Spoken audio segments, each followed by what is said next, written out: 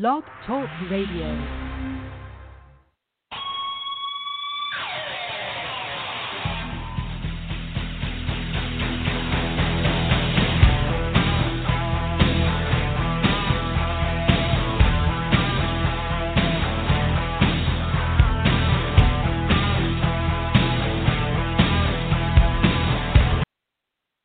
Welcome to Gridiron Blitz right here, episode 324. We are going to have a big show today, 2 hours jam-packed, including 1 hour of just talking about this tragedy, George Floyd, Black Lives Matters, police brutality, reform solutions, political failures. And we're going to be having two guests in this hour, and that's going to be legendary LFL champion, that would be Daniel Harvey in the house today, including her teammate and LFL All-Star Sherry Awaga. They're going to be coming in here, and they're going to be talking about George Floyd. We're going to be talking about police brutality, solutions to that issue, as well as, like I said, we're going to be talking about political inepts that have not fixed this issue that has been going on for a long, long time. So we're going to dive into a lot of things within the hour. They'll be here in about 10 minutes, and we're going to really just dissect that. Right after this hour, we're going to dive into NFL news and reactions, of course. Drew Brees' statement, for one, Martellus Bennett's response. You have also the return of Kaepernick to the NFL based on what's happened here. Players kneeling for 2020, as Adrian Peterson has noted. So there's a lot of changes in the NFL coming forward here for 2020 in terms of what's happened here in the tragedy of George Floyd, of course. We're also going to be diving into women's news. Really exciting news this week. Finland will kick off July 2020. We didn't anticipate women's football at all to presume or return at this point, but on the international scene, we do have football back. We also have to give a shout-out to the Utah Girls Football League that kicked off this past weekend, and they obviously have opened up their stuff in Utah, so that's really awesome. And we're going to kind of dive into their stuff that happened this past weekend. Plus, we had Sim City Trojans last week here, Devin Jones, coach, and the talented Lexi DeMeo in the house. And if you missed it, you can go back to the episode last week, 323. And they were going up against the Texas Seahawks, and they just routed 78-0. So in motion, Sin City Trojans looking for like a 6 to 8 games, independent type of schedule for them. And so if you want to check out some of the highlights, you can go to our No Joke Football brand right there. You can catch the talented Lexi DeMeo just doing her thing as quarterback and getting that big win on the route of 78-0 against the West Texas team. So that was really, really cool. There's going to be a lot of news as we get into when Mackenzie Brooks comes in here in about an hour. And like I said, we'll dive into the NFL scope of things, what's going to happen there. We'll also dive into women's Gridiron news and notes. I want to just thank everybody for subscribing to our podcast. Really, really awesome. We are doing a lot of great things with the platform. Hopefully in 2021, we are going to do a lot more great things with the platform. We're looking towards IG formats. We're looking into Facebook Live formats and things like that. But overall, we're doing great. And I really, really, really appreciate everybody going to iHeart. Spotify has picked up the subscription there and in Apple Podcasts as well, and for giving us a great, great rating. So really continue to do that. We're also on globalwomensportsradio.com. That's Henry G's platform as well, who covers everything to do with women's sports in general besides women's football. And so you want to follow him at www.globalwomensportsradio.com. Of course, right here on Block Talk Radio, as always. Block Talk's been our favorite platform and our actual ship that runs it and everything else, so we really appreciate that. And, of course, Zazzle.com. So Zazzle.com has been our sponsor for 8 years. Zazzle is the one that keeps this podcast going.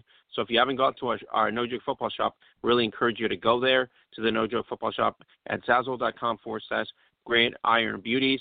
Up to 25% off weekly on select items.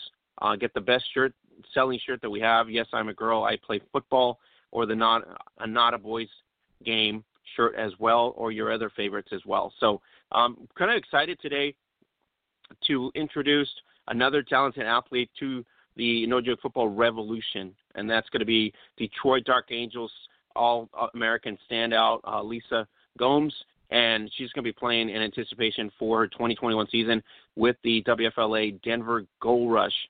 So if you haven't checked it out, go to the No Joke Football brand page on Facebook. Go to our No Joke Football brand page on IG at the stories line. And Lisa's really awesome. 2017 Team Canada silver medalist, as well as she helped out last year with the Detroit Dark Angels go deep in the playoffs into a final stage. So congratulations to her, and for trusting us to spotlight her as well, and for bringing attention to women's American football. So it's really exciting times there. If you haven't gone to the Hub, you need to go to the Hub. That is the place to be, because we are the best network on the planet, bar none. We have the best network on the planet. I'm very proud to say that. Over 10 years of laboring, and we have the best network from Europe, Australia, Pacific, to North America, to South America, you name it. If women's American football is being played, we have individuals that are covering the sport globally. And that's what you get at the Hub at facebook.com/Gridiron Beauties. We're close to 10,000. Really want to get to 10,000. I believe we're at 8,200 right now. So if you can make it possible, share our posts, share our stories, share our breaking news updates. Want to just touch base on really great news. In Finland, Kuopio Steelers were not supposed to participate this year because of what's happening with everything else, and they couldn't field the team so early. So four of their great players are going to be participating on the Turku Trojans roster, and that's going to be Laura Polkinen, Essie Sastamonian, Evi Lajapuro, and then I believe Ona Tuomu. So those are the four additions to Pauli Alayening's staff, and we're really excited to see what the Finnish season is going to be like. We're looking forward to it. The Valkyries of St. Petersburg also will not be playing this season, but we will have, obviously, a great season, and Turku benefits from these four Kuopio Steelers. And if you missed the article there, you can go to the Hub at facebook.com/Gridiron Beauties. It's a pretty good article there. You probably need to do Google Translate to kind of just get it translated. But turkutrojans.com, that's the breaking news this week that spotlighted these girls to come out. Bigger news, as we were coming on yesterday and the day before, the bigger news was WNFC verified on IG, which is really cool. WNFC verified on IG. So congratulations to the WNFC for being verified on IG. And so they're about, I think, 620 followers away from 5,000. So if you haven't gone to the page on IG, go to the page on IG at WNFC Football. And so you can subscribe there, get the latest news updates on everything that's happening in the WNFC as we get ready for 2021.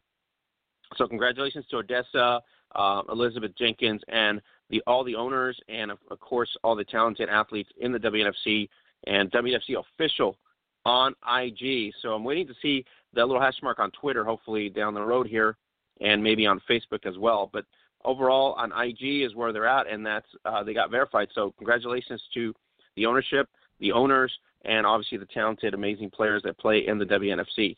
So check it out. You go to WNFC Football on IG, and you can get the latest posts there from them as well. And if you haven't figured it out, it's Pride Month this month. So LGBT Pride Month this month. So everybody is on board this month as well. So don't forget that.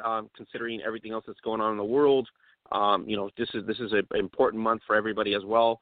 So if you have any friends or family members, make sure show your support this month for that.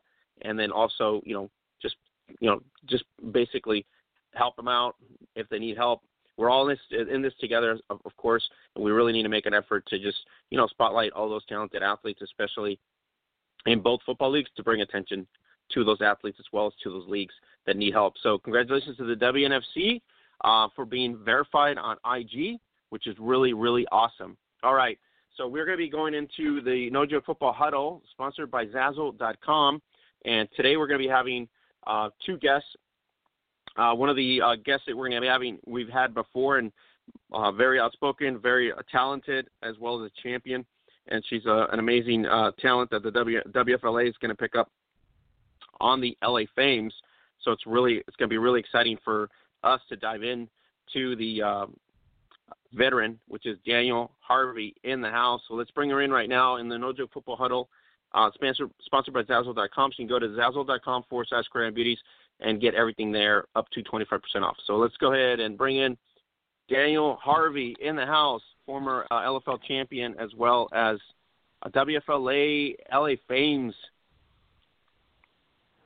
Daniel, how's it going? How you doing, Oscar? I'm fantastic. I'm excited.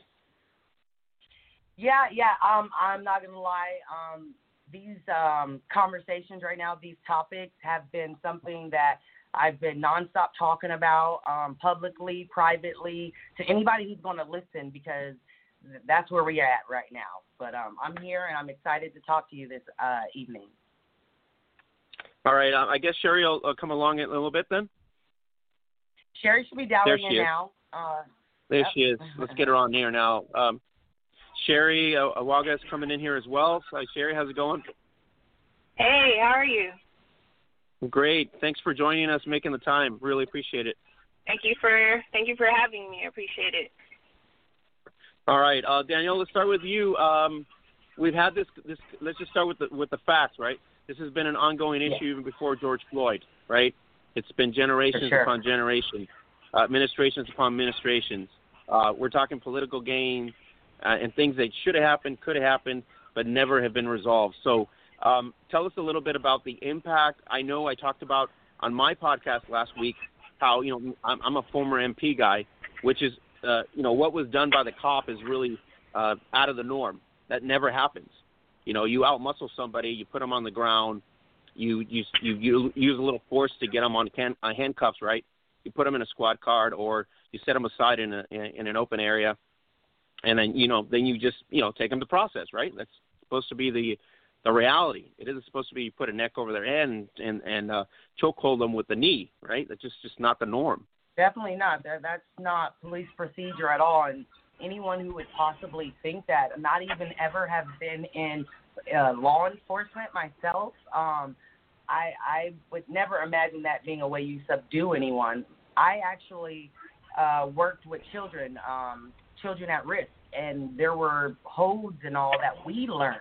And there was never, ever one time when you laid anyone on the ground. Like, prone restraints were banned because you are actually pressing down on their diaphragm. You're pressing down on the way they're able to breathe, on their lungs. So it just doesn't make any sense that for him to stand behind any type of, it was danger. Plus, there's evidence that they had Floyd in the truck.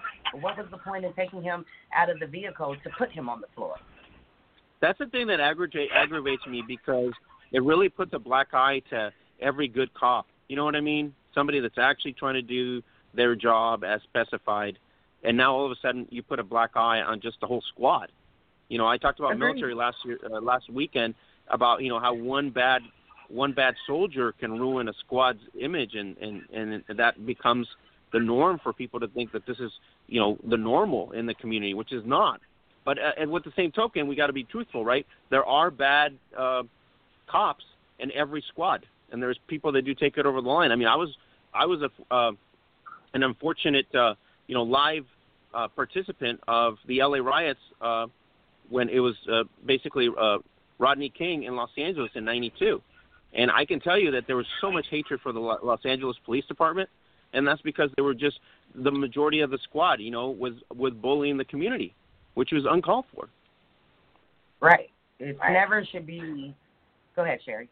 No, go ahead.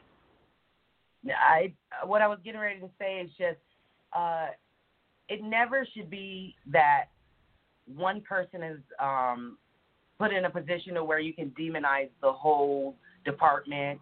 I disagree with that completely, but the fact that this is not one incident, it does, at this point, it's bringing to light the fact that, this is not a one-time incident. You can literally go online and you can look at hours and hours of police brutality, but that still does not demonize the whole, police force. And this is why I believe us as the citizens, we should have more power as to, controlling what's going on with them. They're supposedly public servants.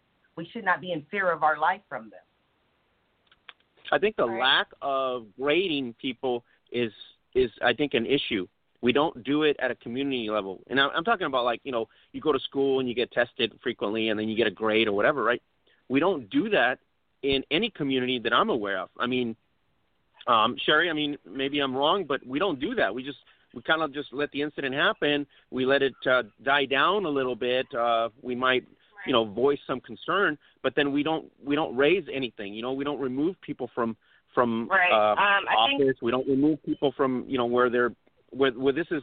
It's basically, I think, if you got rogue cops, it becomes at some point a cultural thing within the squad, and then it just people, even the good cops, turn a blind eye because they just don't want to get involved. Right. The thing is, I feel like it's been going on for years upon years, probably before now I was born, Definitely. Are not being held accountable for their actions. Like, we're constantly seeing, since Rodney King, all this stuff happened, are the cops being held accountable for beating this man damn near to death? Like, I don't understand why this keeps happening. Like, usually when this does happen, it blows over, and then everybody's back to normal, whatever normal is considered nowadays. And then it happens again, and then there's like an uprising. What we need is a solution. This is a constant problem in our community, throughout the nation, United States, and it's become a global issue now at this point. Now that we have everybody's attention, now we need to change this system, and what it is, it's institutionalized. There needs to be training done.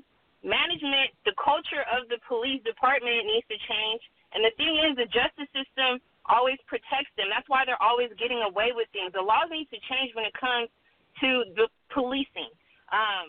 And it's going to start, unfortunately, stuff like this has to happen. Somebody has to die to this extent for things to really start changing. Unfortunately, George Floyd's life was taken. God rest his soul. But we need to start changing. We can't just continuously throw this under the rug and think nothing's going to happen from it. So they got to expect, the riots and the looting. Unfortunately, the looting shouldn't happen, but something's got to happen for some change to occur. That's how I feel. Sherry, do you feel like – Daniel, go ahead. No, that wasn't me. That was Sherry. No, go ahead. All right. No, I didn't want to stop you if you had a thought going. No, go ahead. Okay. No, I was saying because, like, my neighborhood, right, I don't see that it being an issue. And I think that's where it happens with a lot of people, right? If I might be wrong. Mm-hmm. There's just certain areas that, okay, I don't see it, right? I don't see that. And then some people will turn around and go, Danielle, well, it's a metro issue because you live in Los Angeles. It's a bigger scope. And maybe it's just an issue in Los Angeles. It isn't an issue in the rural areas or isn't an issue in Montana. You know what I mean? As an example. So a lot of people don't think of it as a big deal. Like I said, it'll cool off in certain areas and it never becomes a resolve, basically. And I think that's part of the major problem too. I believe that that's part of the bigger problem as well. The fact that people are so quick to say, well, it's not happening to me, so, I'm not even worried about it. I'm going to go about my day. I'm going to do what I got to do because it's not affecting me. And that's just wrong. That's what I feel like a lot of people even do when they hear us say Black Lives Matter. Well, what about it's all about me. American people are extremely selfish. If they can't see it working out for them somehow, then we typically will say, oh, it's not that important. It's not my problem. So let me press on and do something else. I believe with everything going on, with everything being shut down, sports and all, it's afforded us the chance to continue this fight, to continue to resist because there is nothing else to do. There are no sports for people to be distracted in. And frankly, the athletes are, the black community. They can focus their fight right now to help us further what we're trying to do to bring equality to all. It's Black Lives Matter first, and that's only because we want to eventually get to all lives matter because you can't keep excluding one particular group when, this is American-wide. It's just not in every single neighborhood like you started out saying. but we can't be selfish and think that it's not happening. Danielle, can you tell me a little bit of your experiences? Have you been, stopped just because of your color? Have you been bullied because of your color? I mean, in your experiences, in other words, your personal experiences I'm not talking just police in general, but I'm talking about people stereotype, right? If you're the only African-American in the boardroom, as an example, or if you're the only person in this setting or that setting, right? It becomes a situation where people assume, okay, it's just normal. It's not a big deal, right? But in some instances, it is a big deal because I will tell you, I had instances. I'm literally typically white, right? I'm like literally white, and I'm Mexican. I was working in a situation where somebody basically thought that I was Portuguese, for example, and they were insulted because I didn't speak Portuguese. Right, exactly. And I'm like, I'm Mexican. I just look white, and they're, you're Portuguese. No, I'm not. And that's what I'm saying. That's where I think most of it starts, is just the assumption of something. And so just because you're a black person in, let's say, a white neighborhood, so let's take Aubrey, right, for example, they just assume that it was some sort of break-in, and now we got to take action, personal action, right? It's just it just blows your mind, It's like what? It's like just not right. It's also that entitlement, that leads to a lot of these murders against my people, because they feel they have the absolute right to question you. I've gone to complexes downtown LA and went into, because my brother and I are also personal trainers. We have gone to residents where we have a client that lives there. So we're down waiting in the lobby, and, if someone happens to come out, it's like, oh, cool, let's hop in. We've been here before. We know where we're going. We're waiting for our client to come down, or, so we have the chance to walk in and, have someone stop and grab the door and turn around and look at you and say, what are you doing here? You don't belong. It's none of your business. Wow. That's why there's other things and protocols put in place that you don't have to sit here. Your door is locked. Why are you worried about what I am coming to do? You just assume that I was coming to do something to you, like just out of nowhere.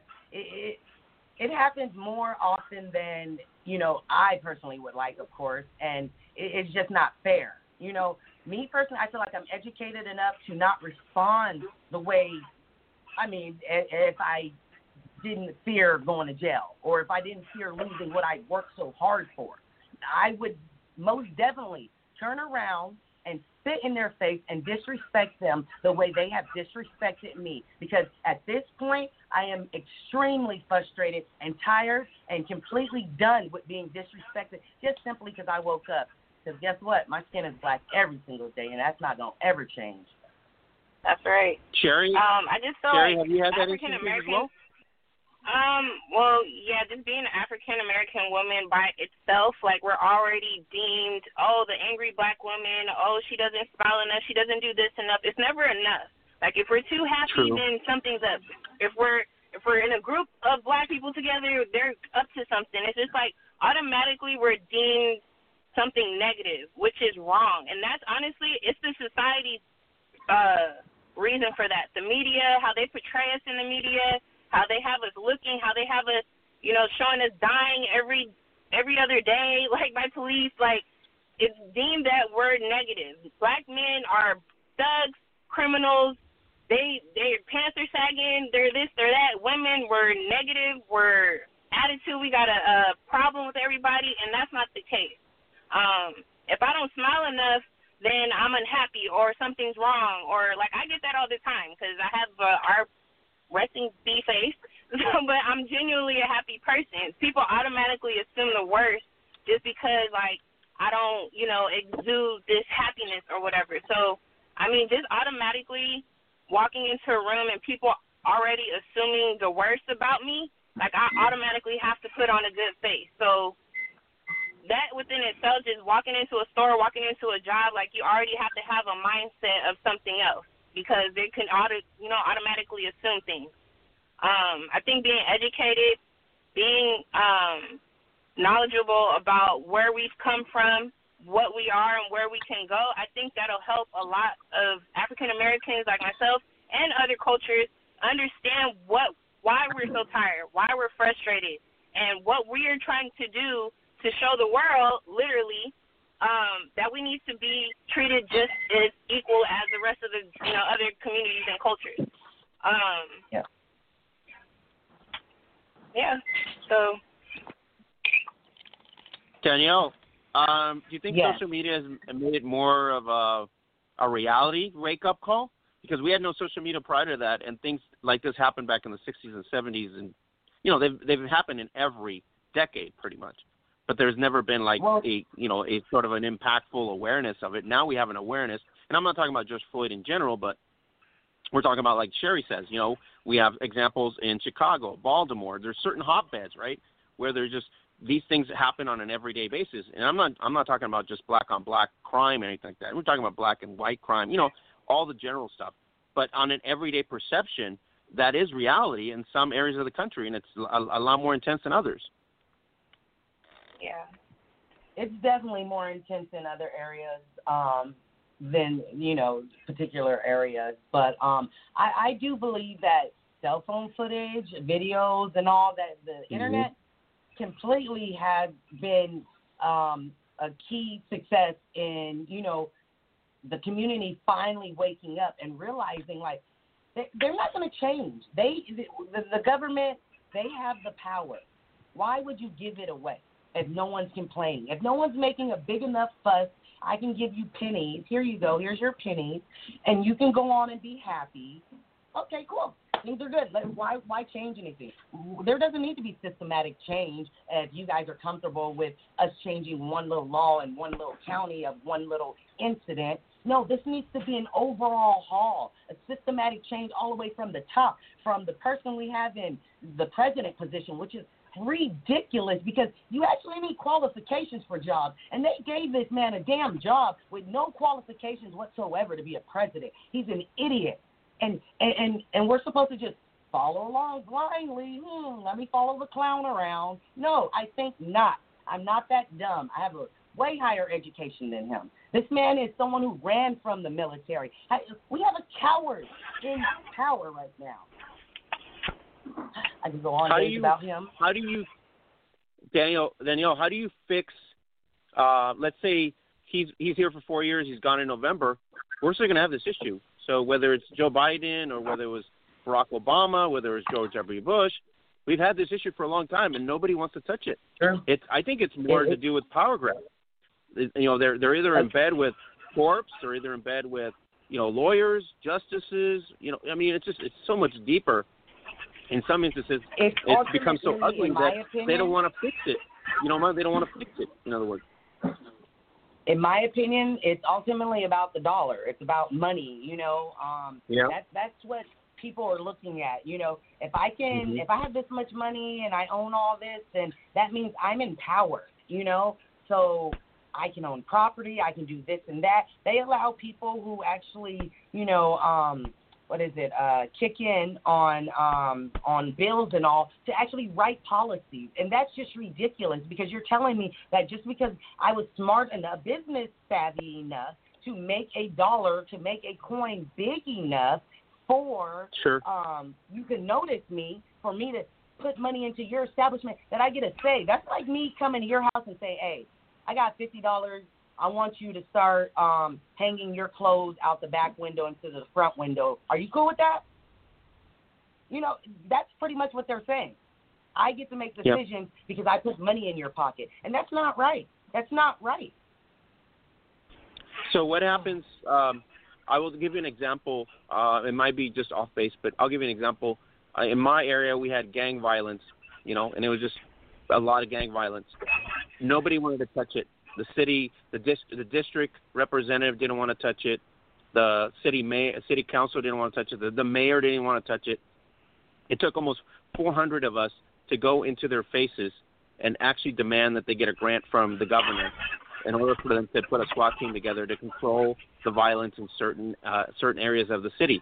So to me, it's like even our politicians are turning a blind eye, and they're not even addressing the actual citizen concerns.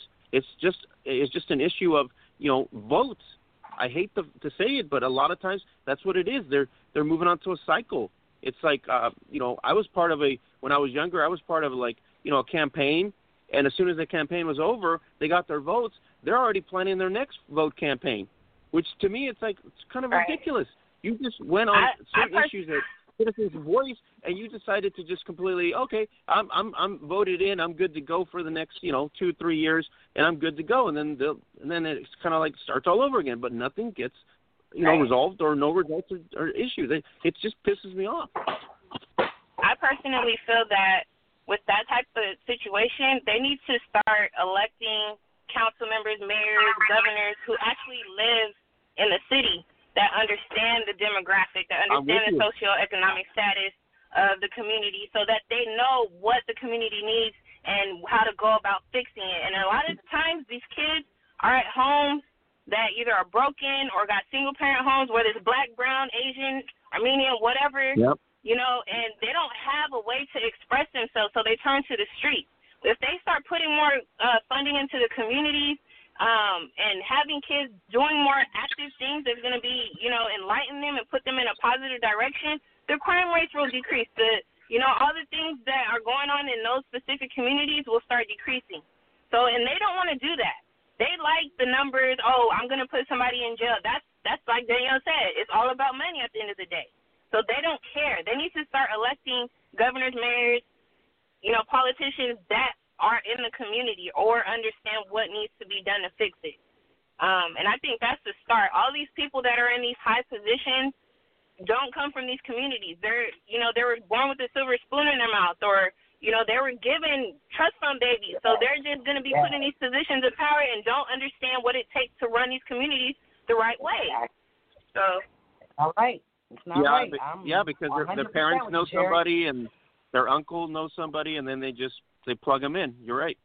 Right. It's like the good old boy system. How do you break into a good old boy system when they're getting, we'll take your resume, and it goes straight in the shredder. They didn't even give you the opportunity to be there because they know they're hiring their cousin's nephew and et cetera. And I seen a list the other day with several jobs on it that I've never seen a job listing for. Jobs like who gets to decide what we actually watch and what books actually come out in America. There were several other things on this list that I just never have seen a job opening for, and I don't think that's fair at all. The fact that the community I come from possibly is why I haven't seen it versus had I been born with a silver spoon in Donald Trump's backyard, I would have afforded all these other opportunities. No, because he's not opposed to using a black individual as his spokesman, long as he can control them. Right. So, right. And it's a political game. That's what I'm saying. Everybody's in for themselves. D.C. has no reality about L.A. D.C. has no reality about anywhere else. It's like a bubble there. Danielle, what would you do in terms of the problem? Okay, we have a problem with overly aggressive cops. We have some rogue cops. How do we, fix at least the police brutality in regards? Do we grade them, like you said? Do we get an independent citizen, board that reviews on a 12-month basis or every 6 months and ends up grading and basically holding the police chief accountable, the mayor accountable? You know what I mean? There's got to be something that at least there's a check and balance for that, because right now, we go 12 months, we fund everything, and it's hunky-dory like normal. And, anybody that's a bad cop, right, what ends up happening is what do we watch so far, right? Aubrey's incident didn't come about until 90 days later. So some things are just shoved under the rug. The DAs are dirty. They shove it under the rug. I mean, just a lot of, like, what you would call so much lies, right? They don't even want to come up with any truth anymore. No. I feel like the fact that there are so many recordings of these incidents, murders, that think about it. Not everything's being recorded. So, like you said, it didn't come to light until days later. And it's just the man, turned in the video. He definitely didn't think he'd end up being an accessory. He probably would have deleted the video completely and buried it. So what I think that what we should do is there's Camden, New Jersey. They have actually disbanded their police department, And what they have is the police county department. This was done by their former mayor, Dana Red, who is a black woman. And she actually, took steps to make sure that they disbanded the city police and that they were able to put in position people that were going to actually be with the community. These people have to actually introduce themselves. They have to go in the neighborhood they're working in and work with the people, which I think is one thing. I know a lot. One thing I agree on doing is defunding the police. And why I think that defunding the police is one thing that should be done nationwide is because money talks. Money talks. They're already funded. They're overfunded. So I don't want to hear nothing about, they're going to miss out on trainings and this and that, because they're already given trainings that clearly are not working. It's 6 months in, 6 months they're taught to be a cop. You go in, you're taught to be a cop for 6 months. Did you really learn everything you needed to learn in that 6 months?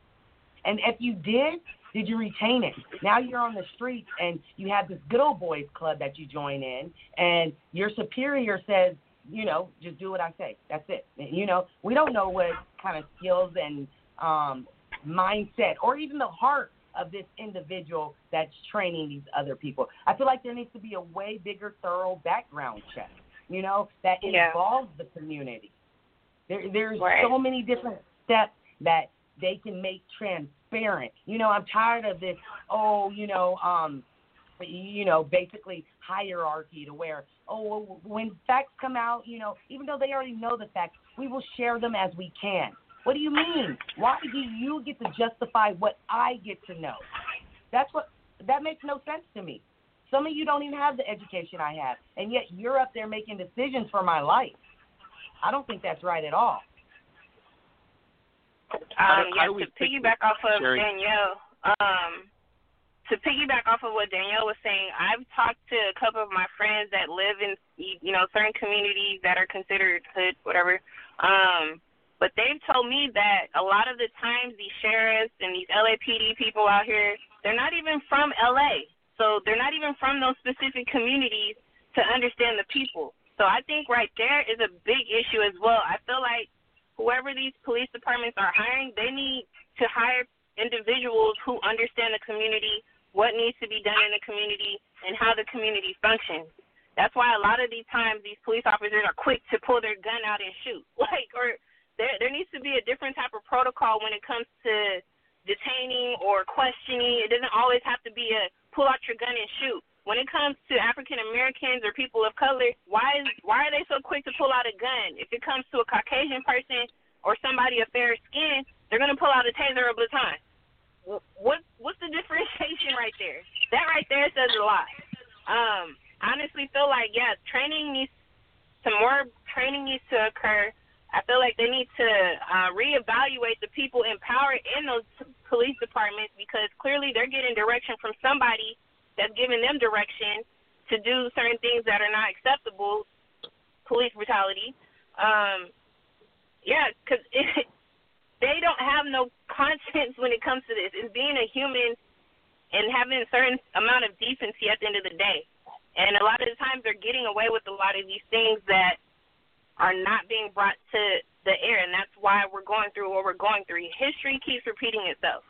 So a lot of us have to really sit down and put our foot down now and figure out what's going on and how are we going to solve this.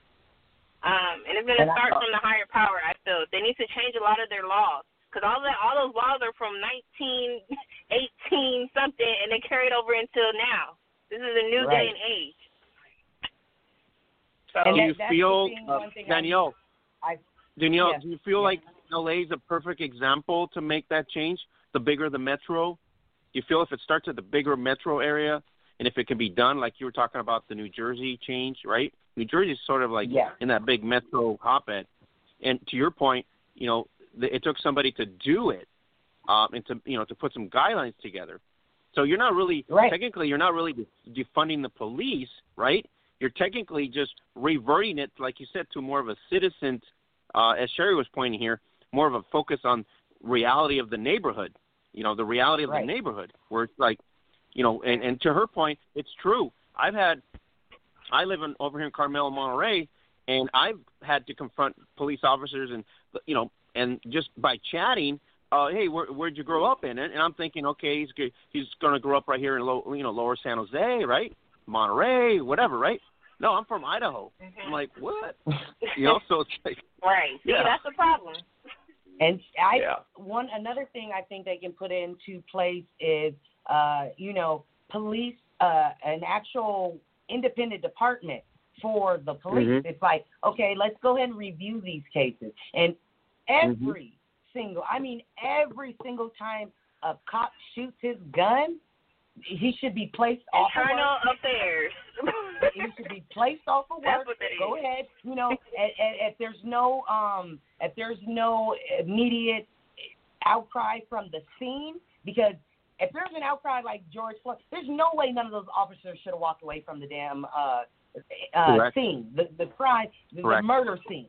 They should not have walked away. Now, say a situation happens to where it was a justified shooting. This guy is actually a criminal, and he's out there trying to rob a bank, and he's shooting back at the cops, and they shoot him and kill. Okay, let that officer go home, because obviously there's witnesses and everything that go on to justify his shooting for there. But that's not the end of that. They still will go by any footage they get for that individual. They'll still go and look at any individual footage that happened that day, and then they'll determine, okay, this was a justified shooting. This is a good cop, basically, or a good shooting. You can't determine if he's a good cop just off of that. But, I think those steps right there, that if they actually knew, my sergeant isn't going to be the one to make this first call, it's going to be somebody who doesn't really know me, and they're looking at all the facts, then I think we can get some change as well.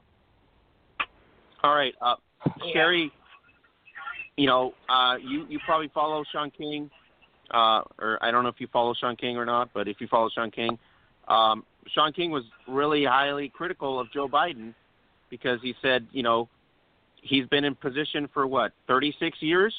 He's talked about it for 36 years, and he hasn't done a thing in 36 years, right? I mean, it's like, in other words, like, I think his point was, maybe it's time for term limits. Maybe it's time for, everybody just shuts down at 4 years and put in Danielle. Like Danielle's point was, give another person a shot. You know what I mean? I'm just saying, because we're looking. Here's what my neighbor said. Here's what my neighbor said, right? You're going to have Grandpa solve the problems of today's technology. Not going to happen. Right? That's what he said. I mean, grandparents nowadays, I don't know. It's reality. They don't even know how to work an iPhone. So how are they able to run a country? So I'm just saying, it's like every president that we've had, right? Every president that we've had, go by the age, right? 70-year-olds or over, 60-year-olds or over. We've never had a president that's like 42 years old, 45 years old. Somebody's 38. Because the age is what, like 40? It's not like 60 or anything like that, right? Right. So what I'm saying is, like, we don't have somebody that can relate to the in and now. Everybody can relate. Right. We all can go back to the past. We all can learn from our grandparents. We all can learn from, the past, right? We can all go back to the past, and we can all have examples of what happened in the past. But I think in terms of politics, the fact that we have too many old farts in D.C. Yeah. To and me, it's 35. It's like, I just looked it up. It's outdated. It's outdated. I mean, I don't even think they know what scroll up and scroll down is. So it's just outdated. Right. It needs to change. I definitely agree that I've never thought about that, and I think that is a brilliant idea to actually have a time period, because the thing is, like I was saying earlier, I used to be a behavioral specialist with these children, and it's like, for the longest, it's like, all right, they got behavioral problems, but yet some of them have mental issues as well. So it's like you can have that compassion for them when they're spitting on you, or they're kicking you, or they're trying to bite you, or anything else, the negative racist slurs, whatever they're doing to you. You have a compassion for them still, because you know that they've had it tough. and they're, mentally not all there. But I hit 10 years, and I'm telling you right now, if I got spit on one more time, I probably was going to swing back. If I got called one more BITCH on the way in the door, I was going to swing back. So I knew I was done serving in that field. And that's why now I'm an office manager. I don't have to deal with children anymore. I love them still, but I don't have to deal with them on the daily. Sure. So it preserved my image of them as well. So, So, Sherry, I love the time. do we want to, is it time to grade the politicians as well? Because we're not grading the politicians. Here's the 4-year cycle. We're going to come into November. Let's say we kick out Donald Trump, right? And we bring in Joe Biden. So he's promised that within 100 days of him taking office, this is what I'm going to do for America, right? And in reality, it never happened. Bush did the same thing. Obama did it for 8 years. Nothing happened. So at least what I'm trying to say is, like, are we just party loyalists just to be party loyalists? Or are we really looking at the issues and going, you're not fixing anything? You've been there 36 years. It makes me wonder. I'm just saying, like, it honestly makes me. I think Sean King has a good point. It's like, why do we expect less? In other words, I think that was his point. Why do we expect less if it's going to happen or not? So, but why are we accepting less? That's where we, the people, the community, need to start stepping up, make these phone calls, keep harassing them, go to their doors, make them want to change, because we're not moving unless you make a change, because we're sick and tired of it. We're sick and tired of being sick and tired, period. Like, it just comes to a point where I eventually want to have kids, and I don't want to bring no kids in a world like this. Like, I don't, because it's messed up. It's scary. And it's like, I got to have a conversation with my child, like, oh, you got to be careful how you talk to these police. You got to be mindful of how you walk by these police. Don't look at them a certain type of way. They're going to look like, no, that's wrong. And these people in these top boards and council, they need to start recognizing that. They need to come into the community and see for themselves what we have to deal with on a day-to-day basis. They need to start doing that. And like you said, there needs to be a time gap of how long they're serving their term or time in that seat. Because we need young people in these positions, too, because they have a better understanding of what's going on in the world, honestly. Like some more, just vibrant kids that just understand things a little bit better for what they are now. That have a voice, honestly. Danielle. I totally agree with that. Yes. Danielle, here's one of my neighbors, right? How many candidates? We have one president running for re-election, which you're not going to have much candidates on that party. But you have the other party. How many candidates were actually of young age that never got the support of the party committee?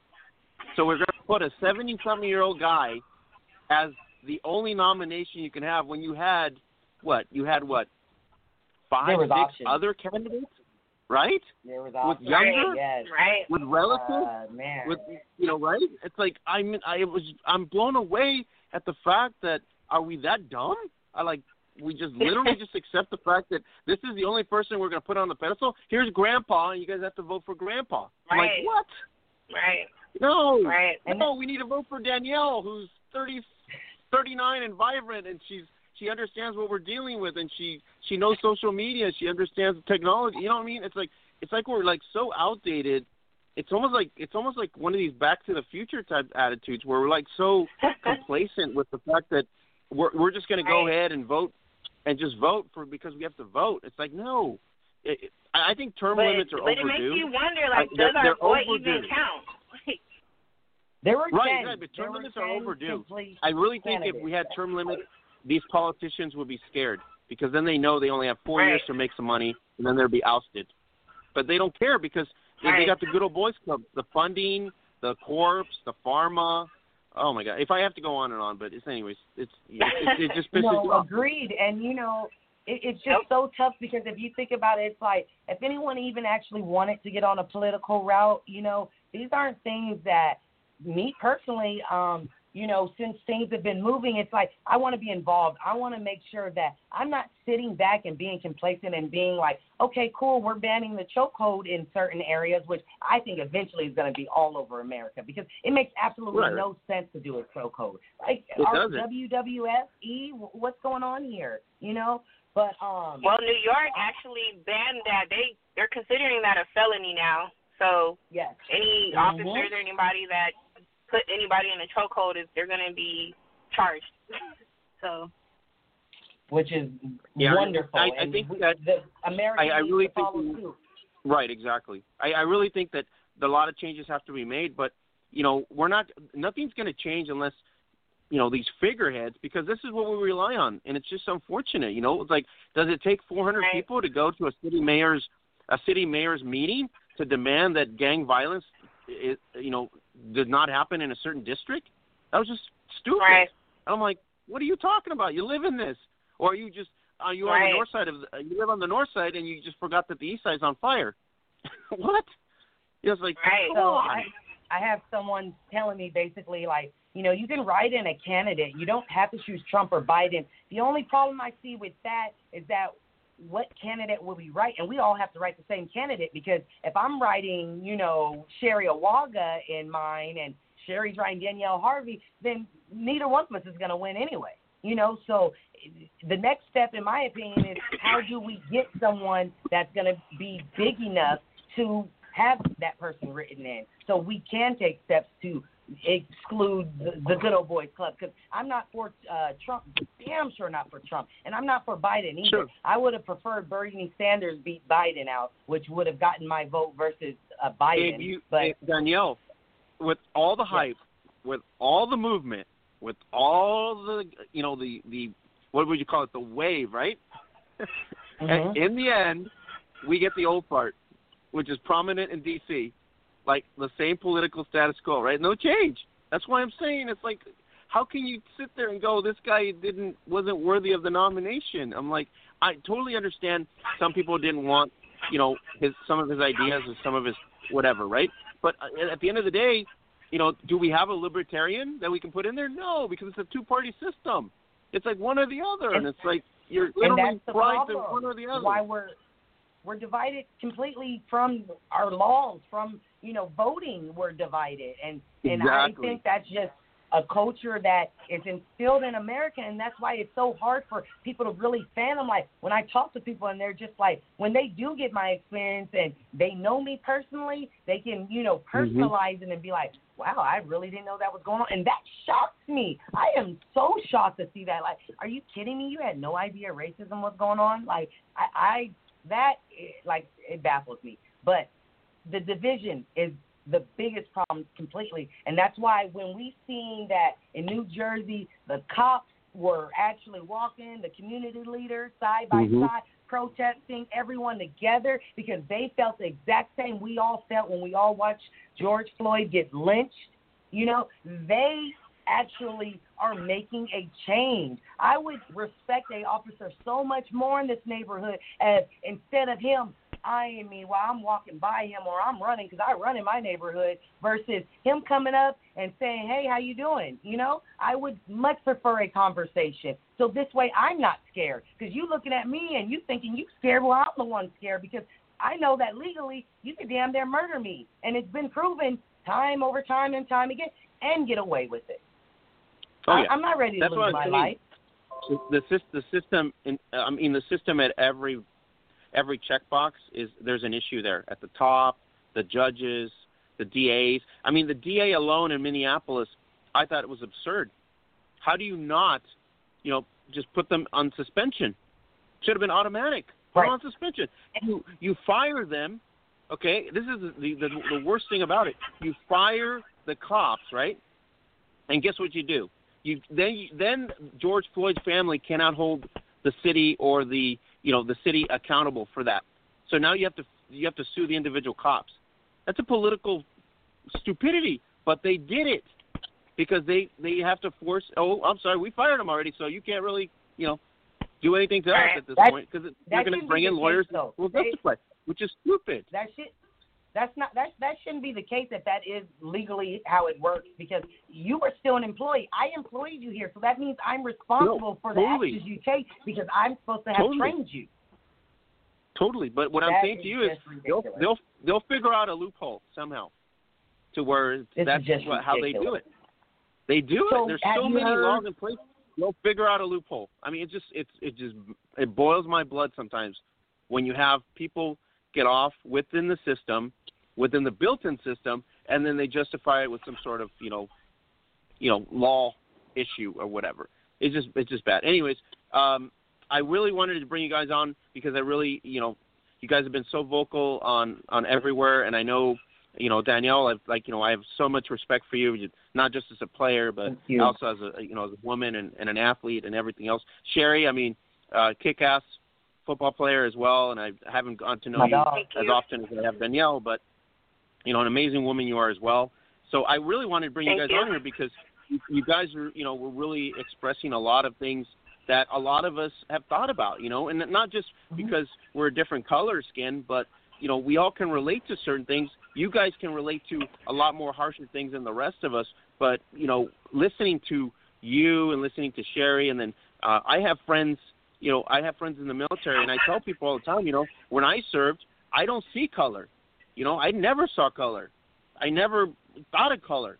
You know what I mean? Why? Because his life and my life are on the chopping block if it becomes an issue of the chopping block. It's the same situation. Yeah. So I don't understand how people, I just don't see it, and it just boils me where the fact that, people have to make those type of stereotypes of those, there's just the bias of it. It doesn't happen. I mean, I served in the military, and I can tell you right now, every soldier or everybody that's on, that's thrown on a uniform doesn't see color, doesn't see anything. Right. It's your brother next to you, it's your sister. It's one team. We have to do and look out for ourselves. I think that's the mindset with Danielle, to your point about citizenship policing. That could be a start, because that really what it boils down to. You're caring about your community, you're caring about your neighbor, you're caring about the kids in your neighborhood. You start to care about, the elderly in your neighborhood. You, like you said, more focus.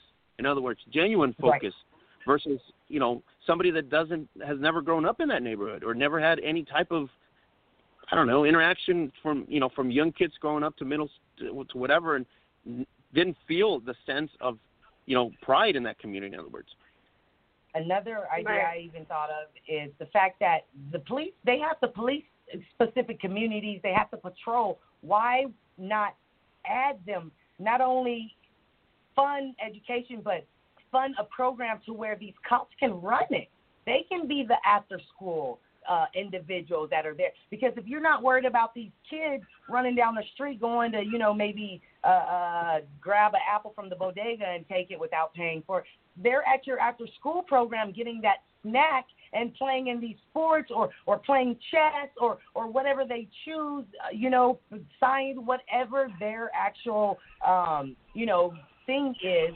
They can be involved in that and have great supervision because these officers are going to make sure that they get home safely because they want to make sure this whole community stays safe. Yeah. Sherry? I totally agree. I'm for, putting effort in the community. Because I think that's where it starts ultimately, and then it trickles down into everything else. So I feel like the first step is just bringing the number of tower down. Yeah. They have to take a step down, in my opinion, and see themselves as us. Because it's not that you have power or control. You are not the law, but that's how they see themselves. Right. And I think that's one of the major problems. Oh, it's a major problem. I mean, it's probably more major in other areas, like I said. But, if we do it in Los Angeles, if we do it in, Dallas, Houston, if you do it in a metro area, you had Camden, like you said, in New Jersey. If you can implement it somehow with some sort of – the problem is, will it be political backing, or are we going to have this, back and forth shuffling where nothing gets done? They talk about it for 8 months and nothing happens. I mean, things like this – should ultimately happen within the 30-day period. It's not that hard to implement. Just do what you got to do. The problem is in politics, there's no action. No action. It's a stall. He said, and I think that's and wrong. it never happened. I think that's a hard part wrong, to swallow nowadays. It's wrong. They try and say, oh, it takes this, it takes that to implement new laws and whatnot. But when coronavirus broke out, I promise you the very next day we needed to wear masks to go into every single establishment. So if you can, how ironic is that, put in something. Right. So you're so worried about all these lives being killed. That's what we're talking about. This is the exact same thing. We're worried about our lives being, stomped out. You're trying to eradicate our whole race, and we're saying change the policies. Oh, it's going to take some time, and we're going to have to do this, and no, you're dragging your ass, and you just do not want us to prosper. You don't want to lose power. It's scary for them. It is, and then it's literally gets so political that it's ridiculous. It's ridiculous is the word. I can't even use any other word where it's just a ridiculous, inaction. When I was in the military, inaction gets you killed. And this is what they do. They don't do anything, and the things continue to happen. So, Sherry and Danielle, when you guys kneeled back, when you guys were playing for the LFL, I know Danielle's gone into detail many of times. Sherry, when you kneel there, I know, you guys were together at some point. I know Danielle's talked about how she was hesitant to do it at some point. So, Sherry, give me your perspective. Was it just because Cap kneeled, or what was your reasoning behind that? Because you guys were literally going to be spotlighted, right, in this league. Right. At the time, the owner said, with that. Hey, you're going to stay with the anthem. You're going to stand for the anthem or whatever, right? At the time, that's what probably what the direction for Mitchell was. Right. With everything that was going on during that time with the police brutality, just the injustices, the racial discrimination and everything, I've already had my personal takes on it. So when Danielle brought it to my attention that's something that she wanted to do, I was definitely for it, no hesitation, because I feel like if that's all it's going to take for a conversation to start, then do it. Let's do it. We might get tons of backlash, but I know me having her and her having me together, like that was enough strength that we needed. We even talked to some of our teammates, and they were like, like they're a little hesitant. Like, no, we gotta stand. We gotta stand for something or fall for anything. That's how I view it. I'm tired of seeing I cried. I'm seeing like people of color just dying, and I don't know them, but I'm crying. I feel their pain. Like, I don't like feeling like that every day, just seeing this on Instagram or Facebook or any type of social media. It hurt. That hurt. It did. So just having her and, going through that whole thing, and even people yelling and screaming at us, and then going on Facebook, people calling us monkeys and all types of B words and all types. I was like, you know what? This is really showing people's true colors. Like, this is really showing how people really feel about us. It wasn't about the flag. It was about the injustices in this system, this messed up, oppressed system that we have to live through every day. So I had no problem kneeling with her. I don't regret doing it. I'll do it again and again if I have to, if that's all it's going to take to keep the conversation going, because I don't want the conversation to stop. It needs to keep going on all platforms, whether you're a multimillionaire to, at the bottom of the bin. It needs to it needs to be talked about consistently until there's some real change. So, I was all right. It kind of hurt, but I was okay. Danielle, did you feel like at the time you already knew that you weren't going to get supported at that point, right? You pretty much was bracing yourself for that, like you were talked about before, right? For sure. I definitely knew that I wasn't going to have support, and it started within the locker room. I asked several other players if they would, basically kneel or, what their thoughts were, but too many of them, didn't want the backlash. And basically the culture of the LFL it's toxic. It's extremely toxic. There were so many times that there were things that I personally didn't agree with and didn't want to do that I ultimately ended up doing just because the rest of my team wanted to do. And so to answer the question originally, yes, I knew that we were going to get all this backlash from people I know. I just did not know it would be from the whole LFL fan base, and didn't know that we wouldn't be protected at least by the league. Like, I thought they would at least stop the comments. I never thought that Mitch would actually stand up and say, hey, don't talk to my athlete like this. But I definitely thought that he would at least turn off the comments like he's done for me. Well, he blocked me, but, you know. Well, I can tell you, I don't have much respect for him anyways. In some instances, I've never met the guy, but from afar, I know I've been blacklisted and put on posters and billboards and in the office and whatever. And so not much respect for him there, but all I can say is, you know, I'm always been a player's first type of attitude. I know the player has a choice to play in the league what they want, but the ownership has failed. You know, the ownership has failed every player. There's so many talented players that have come through his league that he could have, you know, this could have been UFC. This league could have been already UFC mentality, MMA. You know, players could have been paid. I felt bad. You know what? Someone else in charge. Danielle, it's like, I'm sorry. You saw Mary Rose Roach.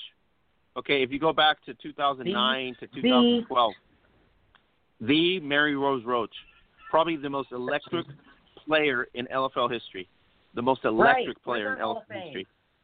Okay, no billboard, no promos, no T-shirts, right? Then you move on to, you know, Christelle Harris, probably the most amazing, talented athlete, okay, in a long, long time. And I'm talking about athletic. I'm talking about, you know, finesse, and misses the boat. But we got to push blondes, okay, and no disrespect to the blondes because they're talented as well. But his narrative was never to spotlight, you know, talented African-American ballers, and there was too many. And you can't turn around. If you had like one or two, I'm cool with that, but there was too many to not put front and center and make you know, promotional about it. It's just he's either dumb. I don't want to call him stupid because I think it's too extreme, but I think he's either dumb in marketing because that's just wrong. It's like how many players on the Temptation and the Chicago Bliss? How many players on the Temptation and Chicago Bliss did you not have that were so awesome? There was too many players. Right. Chantel Taylor, Dominic Collins, you know, all these players. Outside, even though obviously I played and I'm biased, but at the same time, like really trying to step aside and look at this, I'm looking at these billboards thinking to myself, you know, before I started playing, there's no way I would have gone to one of these games. Like, I don't want to see her little ass shoulders running into her little ass shoulders with all that makeup on and all. You know what I mean? Like, you have real, genuine beasts out there playing. And if you've actually been to a game or watched one on, you know, YouTube, the same girls that he's popping on his billboards are not the same girls that even play in the game. You're not going to see That's what I'm saying. It's like false advertising. False advertising. Huh? Total false advertising. It's like false advertising in general. Those girls would totally get crushed if they actually got on the field. And in practice, they do get crushed. So, you know, that's why they don't play in the game. It's Danielle, crazy. Like, I speak to a lot of people internally, you know, Justin Shangrock before that, Jim Wallen, everybody that was internally before that. There were a bunch of internal people in there, right? And my point to him was, you can't tell me that you couldn't figure out a way to make some sort of player arrangement, right? You guys are selling tickets, right? There's a percent of tickets you could have earned. There's merchandise. How many Daniel Harvey T-shirts in Ontario will you have sold even on a 60-40%? You would have just blown away. You would have made plenty of money with one player as just a focus. What an idiot. Facebook. Social media. He believes like he's driving these women on social media. So when you come to a game like in the IE, I can say that I love the support I got. These are fans and people that I didn't have. They're going to the stadium to buy their own tickets. They got their D. Harvey signs. They want autographs after the game. They are genuine fans because they they like the sport, but at the same time, they're not on social media. So they don't know how this league has done, myself and other black athletes. So it's all love that day at the game. And I'm putting on the show. Hi, great. Thank you for coming. Thank you so much. I appreciate it. But while they walk through on merchandise, the same thing they ask me every year. D, I wanted a cutout of you. They don't got one. D, I wanted this of you. They ain't got one. They ain't never had merchandise. That's what I'm saying. It's like, you're a long-tenured veteran. Don't you think his mindset would have been, hey, she's been here for 8 years. We got to put her as a promotional figure piece for this team, right? It's a draw. It's a normal game. You can't control me. But the thing is, every game that Danielle played in, whose name do you hear? Danielle Harvey with the tackle. Danielle Harvey with the pick. No, I understand. You can't go nowhere without not hearing her name. Oh. That's the thing, too.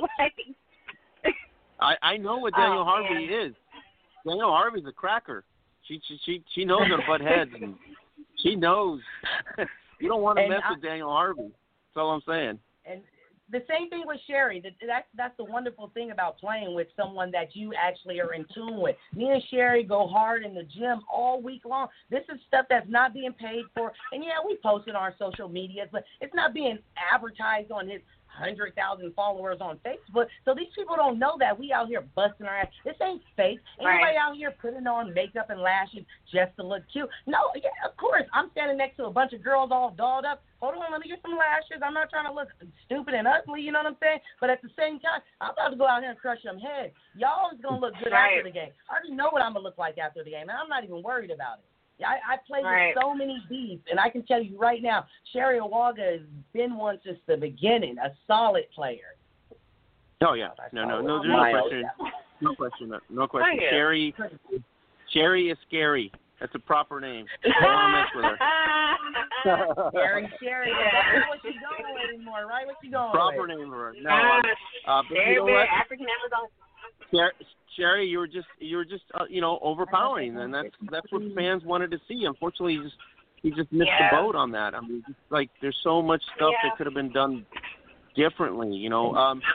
Danielle, on the backlash and everything else, do you have fans that obviously were on your side as well? There was just fans also. Was it just the opposite, complete negative at that point? When I took the knee. Yeah, that's what I'm talking about, when you took the knee. Oh, yeah. Oh, for sure. Oh, I had massive supportive messages come in. And, I'm not even going to lie.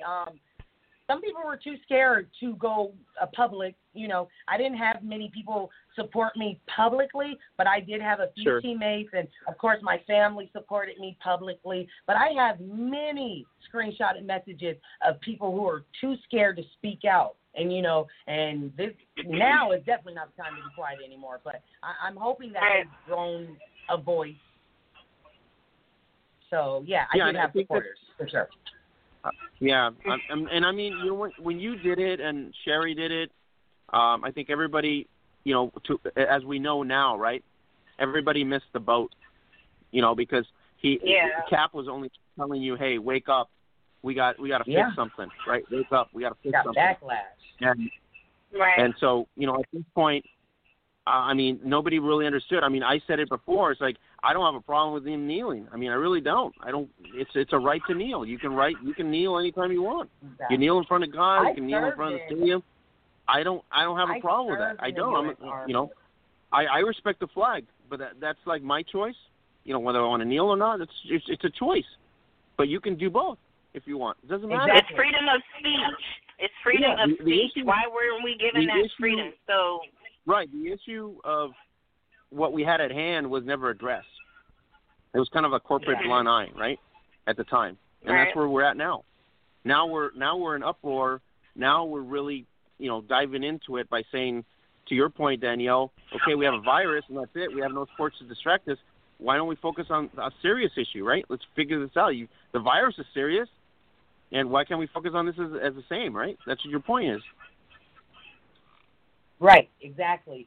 Right now, it's definitely the time to take steps and make moves. I encourage people to continue to march, continue to resist, continue to uplift your voice, talk to every and anyone who will listen. I work for a white corporation, and I am extremely proud to be working for the company I am right now. They're opening up forums for us to have conversations, to get people to understand. I've had several meetings on Skype, and, we're using Teams now with my job, that they are very open and willing to listening and learning. One of my battle buddies actually just popped on my live. What's up? I was saying before, I actually was in the military. I was in the Army, and it's not for everybody. I can admit I'm not the type that can be controlled so easily. You know, I got a mouth on me, and I've got a mind on me that to make its own decisions, basically. But, oh, my goodness, yes. I lost my train of thought. Sorry. No, you were saying how, you know, it's something that we need to address anyways. Besides that, you know, because it's really what it boils down to. We have to address it. I just think in reality we have a lot of good solutions. It's just a matter of whether these politicians are ready to do solution. You know, the city mayors, the city council people, the district representatives in each district, right?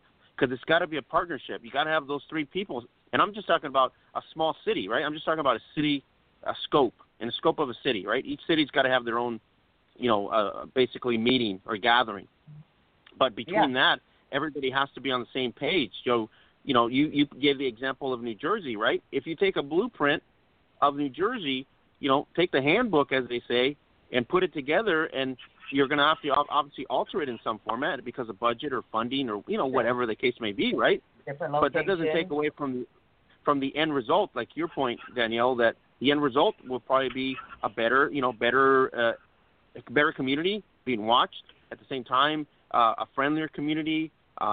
People get to know each other. They understand each other, right? Less crime because of the similarities of everything else. So we bring a lot of solutions to the table, but it's just a matter of whether these, you know, political people really want to solve things. And in my lifetime of 50 years, I've never known a politician, you know, even check off something that they promised to do in any type of cycle. I might be wrong, but I've never seen it to where at the end they're like, I fixed this, I fixed that. All these 5 things that I gave you before you voted for me, I fixed them. I've never seen that happen. So like I said, I could be wrong, but I've never seen it happen. I think that you're completely correct. It's time for us to make sure you can't just tell me you're going to go and do it. Nope, I'm going to stay right here on your doorstep until it's done. Let's go. That's what we need to do right now. We need to demand that these things get changed and not get put into, oh, it's a process and a system and, you know, I can't do this, I can't do that. No. We're not having none of that. It changes, and we not stop until it changes. I think pressure has to be on there, like you said. Yeah. Sherry, last word here. What you got, Sherry? Well, just to touch bases on the whole NFL thing, 70% of the NFL is African American. So, with that being Shocking, said, isn't it? Shocking. I mean, personally, I just feel like if majority of those athletes took a stand, that right there within itself would have changed things. They let Colin Kaepernick stand alone. They blackballed him, made an example out of him, which I don't agree with. But, you know, it is what it is. At the end of the day, like I said earlier, the people in power in these political offices, they need to take a step down or start coming into the community and seeing what's really going on for there really to be some real change. So, Danielle, Sherry, do you feel like if we got 32 franchises, this was given to one of my best friends, and he said to me, we have 32 franchises, right? And we got what? You just said it. Locker room is probably 70% African-American, right, in every locker room? Yep. Right? Yep. Right? So one African-American player or two, what is it? Was it 3, I think? It was Reed and Cap, and there's probably like 3 players, right, that kneeled at the time? And Still. Yeah, and the rest of them didn't do anything. Nothing. Right? Let's say brother silent. Right. So what I'm saying now is if they want to do something, right, if you want to do something now, it would be, okay, you got 32 cities that you can make a difference. So that means no matter what party you stand with, you need to go to the city hall And you need to say, like Danielle said, you need to change this and make this happen. Because what? They have money. So they can't say they don't have the means. They have the means to go in there and say, you need to change this and make it happen in my community, wherever they're from. You know, some players are from certain areas. Right. And a lot of players are going to be what? More than one player from one area, right? So there should be more muscle, in other words, to make things happen. So I agree with you, Sherry. I think they need to set the example, or they need to start the fire, right? The amber. They have the platform, right? Exactly. They have the platform. All these athletes, actors, the money. If half of them don't come to work anymore, we won't have basketball games, football games, movies, none of this anymore. So they need to put all that stuff aside and just Sherry put mic all drop that right energy there. in Boom. Thank you. Sherry mic drop. No, Awesome. Sherry, that's right on point. Who you gonna watch? It is. This ain't no movie. They can't just throw no summer replacements in there. Ain't nobody gonna watch that. You're gonna lose millions of dollars. Yes. We're gonna be in COVID. We're gonna be in COVID for another 12 months. Right. But it won't be COVID right. anymore. What else are you gonna be doing? You got time. So now put all that energy into bringing us more justice. Exactly. Yeah, exactly. Time. I'm just saying. Like the NFL, you guys know and I know, right? The NFL has been a little bit reserved. The NBA a little bit more vocal. The NHL is reserved, right? There's just like certain leagues that are reserved. Other leagues have been more They ain't vocal. said nothing. WNBA has been Some vocal. leagues haven't said anything. So let me bring in Mackenzie. Those are the main ones. I'm sorry? Yeah, those are the main ones. Let's bring in the salty one here to the conversation before I let you guys go. But so Sherry, to your point, I mean, they have the means. There's just no excuse for it. They have the means to impact. Agree. Right. Agree. They got the power, the social influence, the money. Like, what more do you need? Why aren't you out here fighting for it? Isn't that part of the reason you fought so hard as an athlete, so you could change your life and the way you see your family's life around you? Like, if you don't see another black individual, as your brother or sister, I think that's part of the problem to begin with. We're the minority in here anyway. So, somebody told me, Danielle, somebody told me in the past, they jumped the fence on the other side and never looked back. It's pretty bad. Sheesh. Yeah, that's terrible though. That's not taking responsibility, in my opinion. That the black men in the community, you're supposed to be a pillar. You're supposed to protect us. You are our protectors, and that's why I'm going so hard for us, because I already know that our men are being shot down in the streets, and it's nothing they can do about it, because they'll go to jail. So either we're going to lose them to murder, or if they do actually arrest them, they're going to jail. So I have to make sure my voice is heard, so they know that I got their back like they got my back. Right. All right, Mackenzie, jump in here. We're all talking everything from what we were talking about before, brutality. We talked about solutions. We've talked about politics, party loyalty, everything. Jump in, salty one. Well, first of all, sorry guys that I'm late. I had to finish some schoolwork, but ladies, first of all, I appreciate you guys for coming on the podcast today and enlightening us and giving us your points of view on things. So we appreciate you guys making the time to come on the podcast today. We appreciate you inviting us. Thank you. Yeah, thank you for having us. No problem. Anytime you guys want to have another discussion, let me know. Right. I'm with it. Okay, so I caught some of the beginning of the roundtable discussion with everything that's been going on in the world, and kind of just to piggyback off of both your guys' points, like people nowadays seem to think that because you're an athlete, whether you make $1 million, hundreds of millions of dollars, or whether you're, like the three of us who are on the semi-pro circuit, just hoping to get, a big sponsorship or a big kind of endorsement just to help with those smaller things of the aspect of, being a semi-pro athlete. People seem to be mistaken in the fact that because we have a certain kind of platform, or because we get some kind of monetary value, means that we don't have a voice or shouldn't have a voice, which is actually the most asinine and ass backwards thing that somebody can say. Just because we as athletes platform or we as athletes, have some kind of, more of an opportunity, I guess, to have our voices heard, doesn't mean that we should just shut up and dribble or shut up and run around or whatever sport that have you. My biggest issue is just that alone. Why should we as athletes be censored to censored because of who we are and what we do outside of I guess a regular person or an average person schedule or time and what have you. More or less, I'm speaking more or less about Laura Ingraham and her comment about, or I guess her point of view about what Drew Brees said versus what she said to LeBron James in the past. I'm sure you guys remember when she did an interview or made some commentary about LeBron James and his when the NBA players were wearing the I Can't Breathe shirts and basically told them to shut up and dribble, but Drew Brees is allowed to turn around and have the same exact opinion, have an opinion himself about things of this major magnitude, but she doesn't tell him to shut up and throw a pass.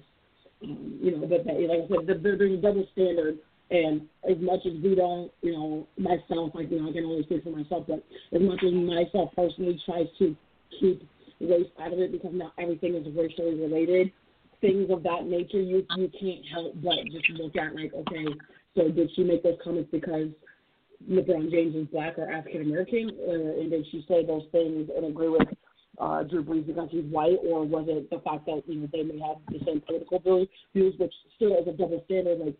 How are you gonna sit there and tell somebody to shut up and dribble for having an opinion just like somebody else did?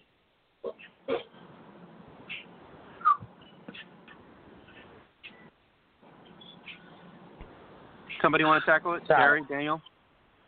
Me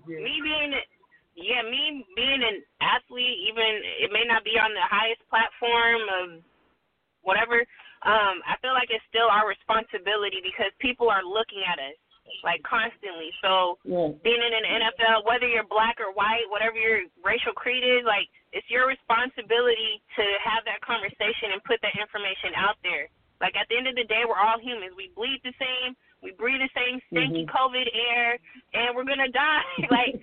It's a human decency thing at the end of the day. Everybody's so worried about the dollar or the bill. You have to, trickle back a little bit. We're humans. And these are lives being lost every day. Police aren't concerned if that person they killed got a daughter or a mom or a wife or a family to go back to. Is he thinking about what he does to this person? And then how it's going to affect their family? It's devastating. So as an athlete, yes, it's our responsibility to speak up, to use our voice, to speak for people that don't have voices. So that's my stance on it. It's not just the African-American community. It's everybody, all the athletes at the end of the day. Right. Absolutely. Yeah, so I definitely agree with what Sherry just said. If you you have any type of public interaction, you definitely are responsible for letting people know, publicly that this is not okay, that we need to take steps. You can't just sit down and be silent, as far as Drew Brees and what's going on, with him and his apologies. In my opinion, he needs to just take a step back and be quiet now. He definitely needs to apologize to Kaepernick privately. I think that him going those steps will show genuineness, versus a PR stunt. And if Kaepernick chooses to help save his career and he feels that it was a genuine apology, then Kaepernick can make that a public apology from Drew Brees. And that might help Drew Brees. But as far as right now, Drew Brees better find him some linemen that think like him, because that man is not going to be safe if he thinks he's going to be able to throw that ball. I don't even know why. Yeah. Go ahead. I'm sorry. When you talk, it sounds a little muffled. I couldn't hear everything you were saying. I know you mentioned LeBron James, but I kind of missed that part. Hopefully that's a little bit better. Thank you. kind of agree with that, with everybody's overall point. Just, you know, we can't, you know, race itself isn't so much the thing. It's, you know, we can't grow things unless people are given the opportunity.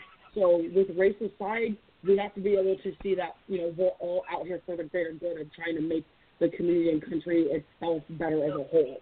And if we have to break that down by those demographics, whether it be race, gender, athletics, you know, et cetera, I think, you know, that's where it starts, is with those smaller,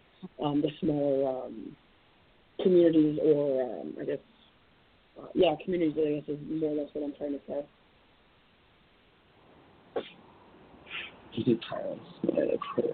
Oh my goodness. Sorry. I'm still a little. Can you guys hear her or no? Or is it too muffled still? Really. Yeah, it's a little muffled. Too muffled? Okay. Let me. So Mac, I guess you're coming across a kind of like in the background, and it's not too clear. Okay. Is that better? I'm sorry. Say again. No. I'm not sure what's going on. That's a okay. sound. Yeah, it sounds better. Yeah. Great. Okay. Good. All right. Can you make your point again? Because Danielle was asking about you mentioned LeBron, and then she missed out on that point that you were making. Yeah. No, I was just saying. If you guys recall, a couple of years ago, I think it was 2016, when LeBron James and a bunch of you know, other NBA players were wearing the I Can't Breathe shirts during their warm-ups, and, you know, kind of did like a blackout of their protest of their own. And Laura Ingraham had made comments such as, you know, shut up and dribble, but she's okay and supports Drew Brees having his own opinion about things of this magnitude. So why the double standard is still a thing, I'm not sure. And she's also gotten a lot of rhetoric for it. I know why. Go ahead. It's skin complexion. Drew Brees is the right skin complexion for her, and that is why he is allowed to have an opinion in her head. Obviously, she doesn't think very much of black athletes, or that wouldn't have been her comment. Right. So true. So true. Yep. I mean, I think. So true. I think. Go ahead, Mac. No, I was just saying. I think overall, kind of like you ladies were saying, you know, us as athletes, no matter what kind of platform, whether big or small, you know, it is our job to get that, you know, to get our voices out there and to be heard. Like, you know, just like, you know, you guys were saying, at the end of the day, law enforcement could care less about what, you know, if there's a family or a daughter, you know, being left behind in an instance like that. I mean, and it's quite unfortunate, but, you know, and then, you know, things of that nature also turn around and be like, oh, you know, when, you know, somebody loses a life, whether it's a military person, you know, veteran, or a person of law enforcement, things of that nature, it's almost expected that we drop everything that we're doing to show gratitude. But when something of this, you know, happens to a civilian life, you know, being taken, family member, et cetera, it's almost like nobody cares. Right. And that's the crazy thing. I've seen posts on, you know, social media saying that they feel as though this whole movement, yes, we literally watched George Floyd get lynched. Like, I've never thought I would see a murder on TV, like a real one that wasn't, you know, one of the cop shows I'm watching, you know? So my thing is, we experience this as a nation. You know, this is why we're mourning so much for him, because this is something that ultimately hit us all. And if it didn't hit you, then you are a part of the problem. You are definitely a part of the problem if you don't feel like this is a problem that you should speak up about. Yeah, agreed. I think my favorite argument so far that I've seen on social media has been either there's no such thing as racism, and I've also seen things of the nature of white people can't be racist, and I was just like, what? where are you coming up with this? Like, racism is taught. It doesn't matter what you look like. It can be taught. It's a thing like that. Unfortunately, that's how it has played itself out to be. Right. No, you definitely have to learn that. That's not something you wake up and you're born with. And right. Like, you know what?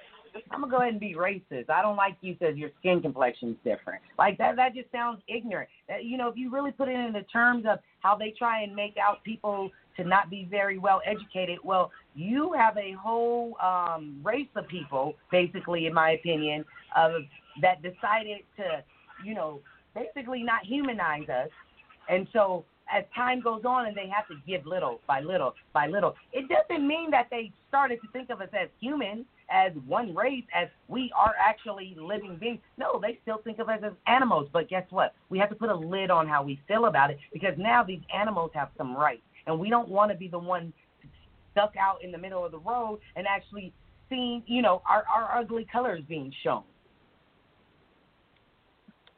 Right, and I saw one of my friends has shared a very powerful segment from a young black girl in our community, and I cannot quite remember our name or what her name was, but she was basically in a nutshell stating that, if we're playing Monopoly and for 400 rounds of Monopoly, I don't allow you to have any money. I don't allow you to get any accolades, etc. And then for another 50 years, I slowly start to let you catch up.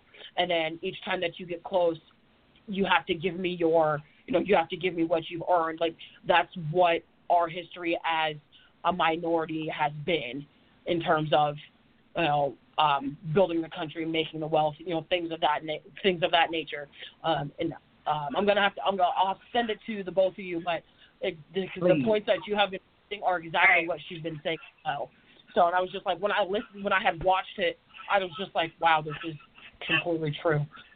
Like, I had nothing to say, and there was just nothing that I could even try to add to that, because she literally hit every point that I had. Right.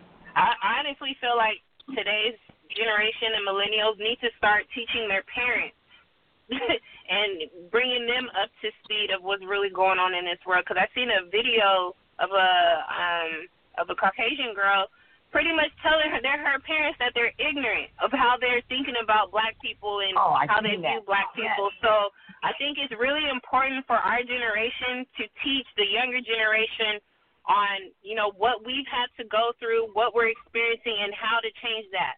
So it's going to be generations after us to continue this on. Like, this fight's not going to stop at the end of the day.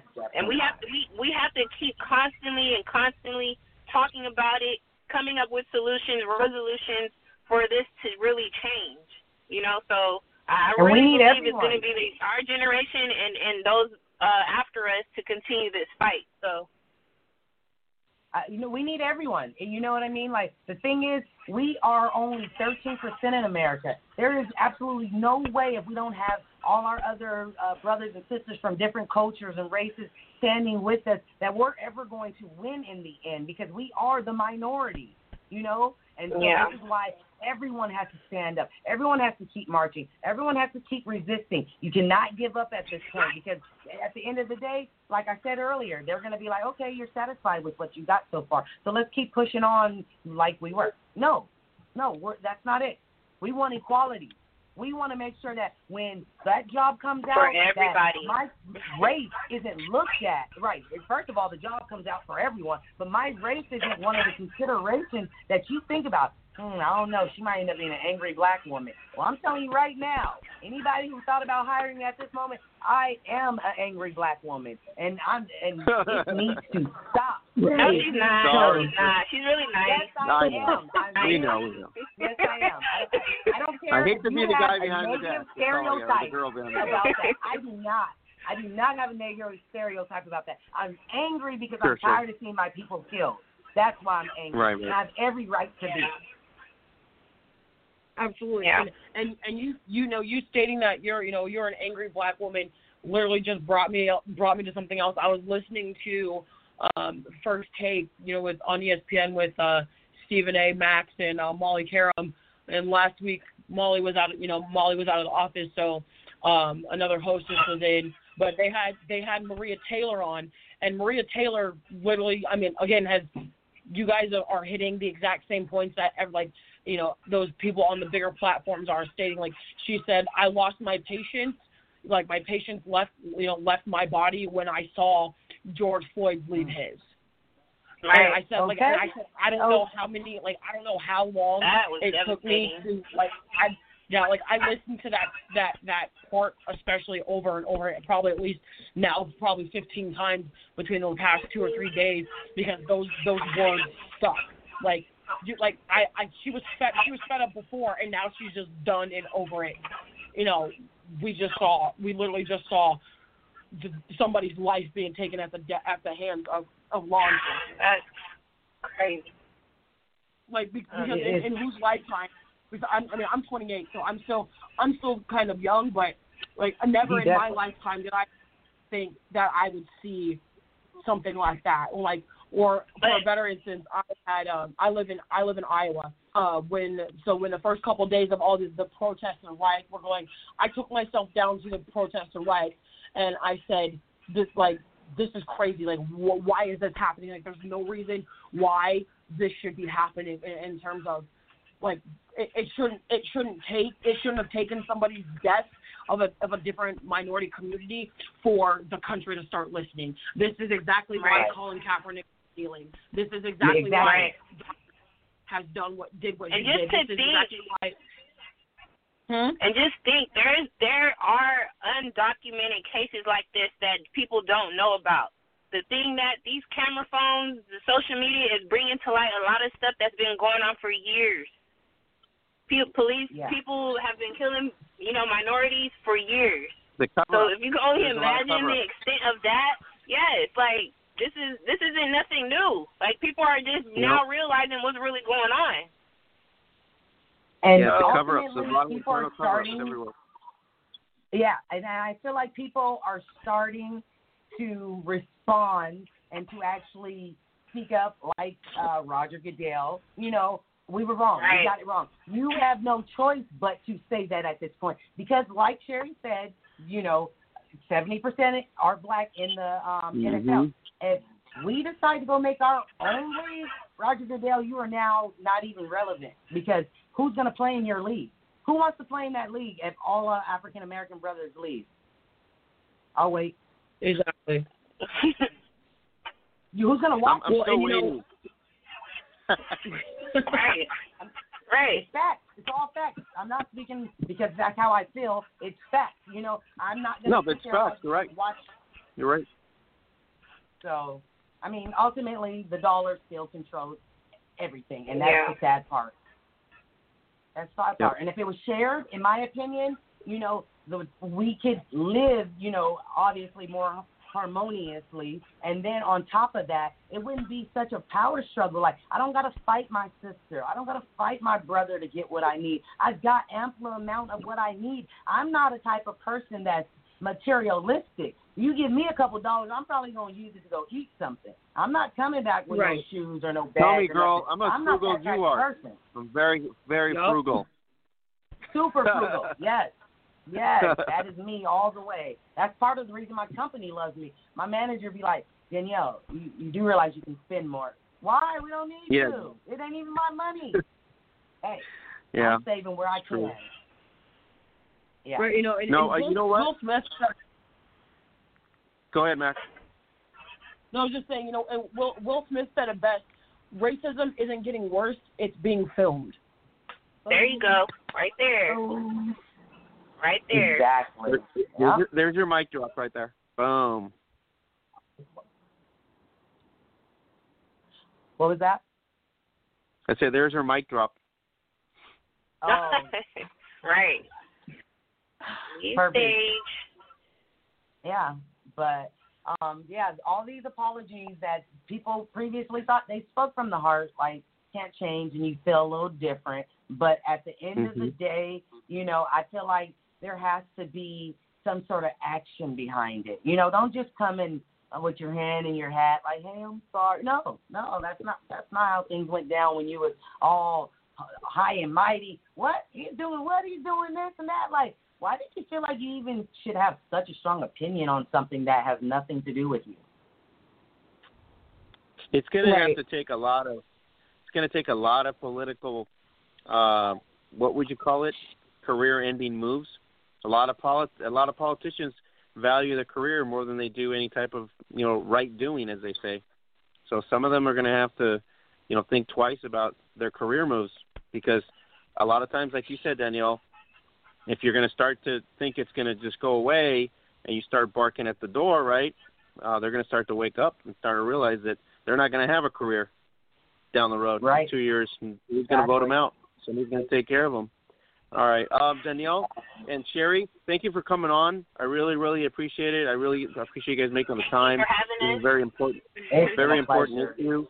And I had no other people that I wanted to go to, but obviously yourselves. And Danielle, I got, like I said, a lot of respect for you. Just an amazing athlete as well, and woman. And so I really appreciate your insights and bringing attention to it, and doing your thing on IG. Probably one of the most best persons you can follow on there, and also follow Sherry as well. But overall, that's where we need to be at right now. We need to really hold people accountable. I think I've been posting my thing the whole time. Accountability. It doesn't matter. There's no party allegiance if a wrongdoing is to continue. You know what I mean? There's no need to be a party allegiance if somebody's not doing their part to make it right or change. So we really have to start waking up about who makes the difference and who doesn't, and who's going to really do the job. So that's really where we stand. But ultimately, a tragedy in Minneapolis, something that we obviously cannot continue to let fester. And then ultimately, hopefully, the police, policing, like you said, citizenship. Maybe that's an option that we can take. And let's hope the NFL players wake up and maybe use their platform in their 32 cities to really bring attention to this and force some muscle with the politicians to really make the changes. So thanks for coming on, you guys. I really, really appreciate it. Thank you. Continue Thank you for having us. Keep resisting. Yay. Thank you. Thank you, ladies. All right, Danielle, Sherry. Stay safe. All right. Enjoy your evening. Appreciate it. You too. Thank you. Take Good care. night. Bye. Okay, Mac, you still there? I hope you're still there. Yes, absolutely. So, Mac, there you go. I just didn't, I was thinking about this, like, for the last 10 days, who can I bring on? Who can I put in here to really give us some insights? And, I was thinking to myself, these are the two players that kneeled in the LFL, and they got way a lot of backlash at the time when they kneeled.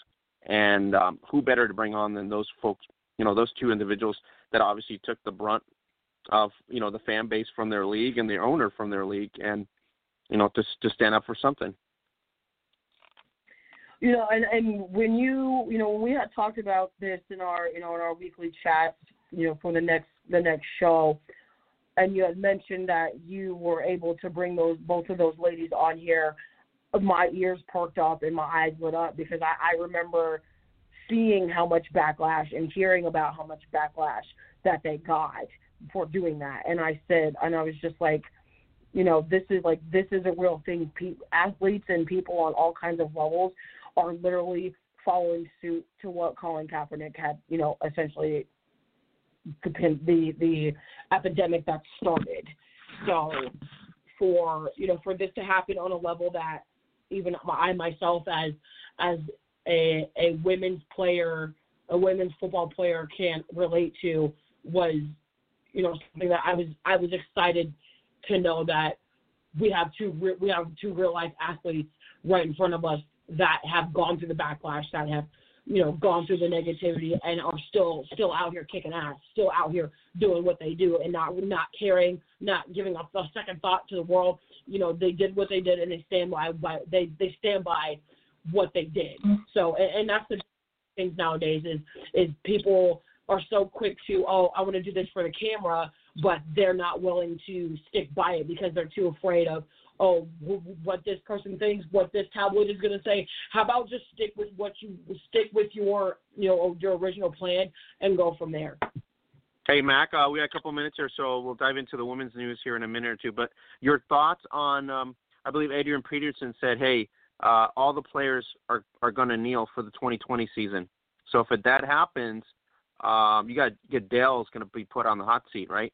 Maybe from you divide the fan base basically. Some fans are not going to agree with that, and other fans are going to be okay with it. And so he's got a big situation that's going to brew if and when the NFL starts rolling. Well, here's the thing is, and I actually, as I stated a year before, I've been catching up on my, all my Sporting Engine podcasts, radio shows, TV shows, anywhere, any kind of engine that I can get, this kind of content and information from. And they were talking on First Take, I believe it was Friday's episode, that, Roger Goodell had put out another statement saying that, basically stating that the NFL itself has been insensitive to the country's matters at hand as far as allowing its players to protest, whether it be for the anthem or just in general. And somebody had brought up the point of, so you're going to put out a statement essentially allowing players to protest within the confines of, the NFL, things of that nature. And then I believe it was Dominic Foxworth who had stated, now that the NFL is essentially allowing this or being more open-minded to players wanting to protest, Colin Kaepernick still doesn't have a job. And somebody had asked, do you think the NFL now will be obligated to, give Colin Kaepernick an opportunity to get back in the league just, strictly based on the game of football, based on how he's played. And I believe it was Matt Kellerman who stated that it would almost be defeating his purpose of what he did if he were to automatically, jump back into trying to get back onto a team. If a team, or a couple owners want to actually take a look at him and get, give him an actual chance at football and leave the politics aside, then we can talk. But I think as for right now, as far as, the NFL feeling guilty for, now having all their, a very large chunk of their African-American and minority community essentially stepping up and speaking out and saying hey, we're going to be protesting. And in a way, it's kind of like we're going to be protesting and using our right, and you're not exactly going to tell us to stop. Here's the issue I have. We're going to do that, and we're going to have empty stadiums. So that's not you know what I mean? In the past, you would have probably a lot of fans in the stands. If this COVID keeps going on, they do their 2020 kneeling or whatever and have no fans in the stands, that's going to be a problem too. Because normally you'd have fans in the stands, right? To kind of bring attention to it. So I think he's stuck in a pickle because, to your point originally, he could have listened. He could have done something about it, but they avoided that. And now I agree. If he comes back, it sort of defeats the purpose of what he protested about. I think if he stays away at this point and actually have the league make changes, or have the players help the league make changes, then I think it would be more beneficial for him because ultimately, I don't even know if at this point he claims he's ready to play, so we won't know that at this point, but I'm pretty sure he's still young, so. So here's the thing with that as far as not having fans. I think not having fans is really what's going to change that because, the players in the NFL have stated that they're going to move along with having players being able to protest, and I think people to be honest, I think people are going to tune in for that. I think people are going to want to see if the NFL actually sticks to what they say they're going to do or allow or what have you. I don't really think that it's going to matter if there's fans in the stands or not. I just think that's how it's going to go. People are going to want to tune in, whether they're tuning in for the actual game or their team or what have you, or if they're tuning in to actually see, is every player kneeling, or is there more, are there more players and staff and everything protesting, things of that nature? So I don't really think that having a fan base present is going to change that. All right. Fair point. So, Mac, before we get out of here, we got 5 minutes. So, WFA announces the news with the partnership with a consulting firm. You can get it at the hub at facebook.com/Gridiron Beauties. The WFLA announces a college tour, somewhat, I guess, college tour initiative to go to certain colleges nationwide to try to recruit players for the league. And they're also introduced this week a junior league concept to kind of create a feeder system. So we'll see what those two things come about and how those things evolve. They're going to have a combine on July 18th, and then they're going to have the draft the 17th, 18th, and 19th. And on top of that, Sin City Trojans, Lexi DeMeo and Devin Jones, as they were here last weekend, they rout the West Texas Seahawks 78-0 in Vegas. And you can catch Lexi's highlights on our No Joke Football brand. Pretty awesome touchdown highlight there as well. So shout out to Sin City for the victory. And then Utah girls football season kicked off last week and the week before. You can go to Utah Girls Football League and you catch all the highlights of all the games this last weekend. So a lot of teams, the standings are right there at the hub. We're going to keep tabs on the Utah Girls Football League season. And if you're missing football and you miss football, go right there, Utah Girls Football League on Facebook. You can go to the Utah Girls IG page as well. And Mac, Finland will have football. The Maple League will kick off July 20th, July 2020. We are going to kick off, and so the Maple League in Finland will have an official season. So we're waiting for other leagues to see if they're going to reopen at some point. But the Maple League in Finland will, this SAJL will have a 2020 season, which is pretty cool. I told you we have to stay optimistic about sports coming back as far as teams and leagues having seasons. So I feel a little bit more confident that our main leagues here in the U.S., as far as women's full contact is concerned, might be a thing. It may be unorthodox, but I think the goal is to either way is just to play. Yeah, and we saw Sin City come in here last week with Devin Jones, and he expressed why he's having an independent schedule. So that's going to be pretty cool at this point. Mac, WNFC gets verified on IG. Big deal. Not on Twitter or Facebook, but on IG. Big deal. Step your game up. That's all I got to say. Step your game up. That's correct. All right. So you guys, I hope you guys were enlightened. Do the replay here. Thank you for sharing and subscribing. We are just blowing up on Spotify, blowing up on Apple. We are trekking and trending positively on iHeart. We are the best network on the planet, bar none, bring you the best source for women's American football everywhere on the globe. We can't thank our network enough for doing their job. So if you miss anything, you better go to the hub at facebook.com/Gridiron Beauties.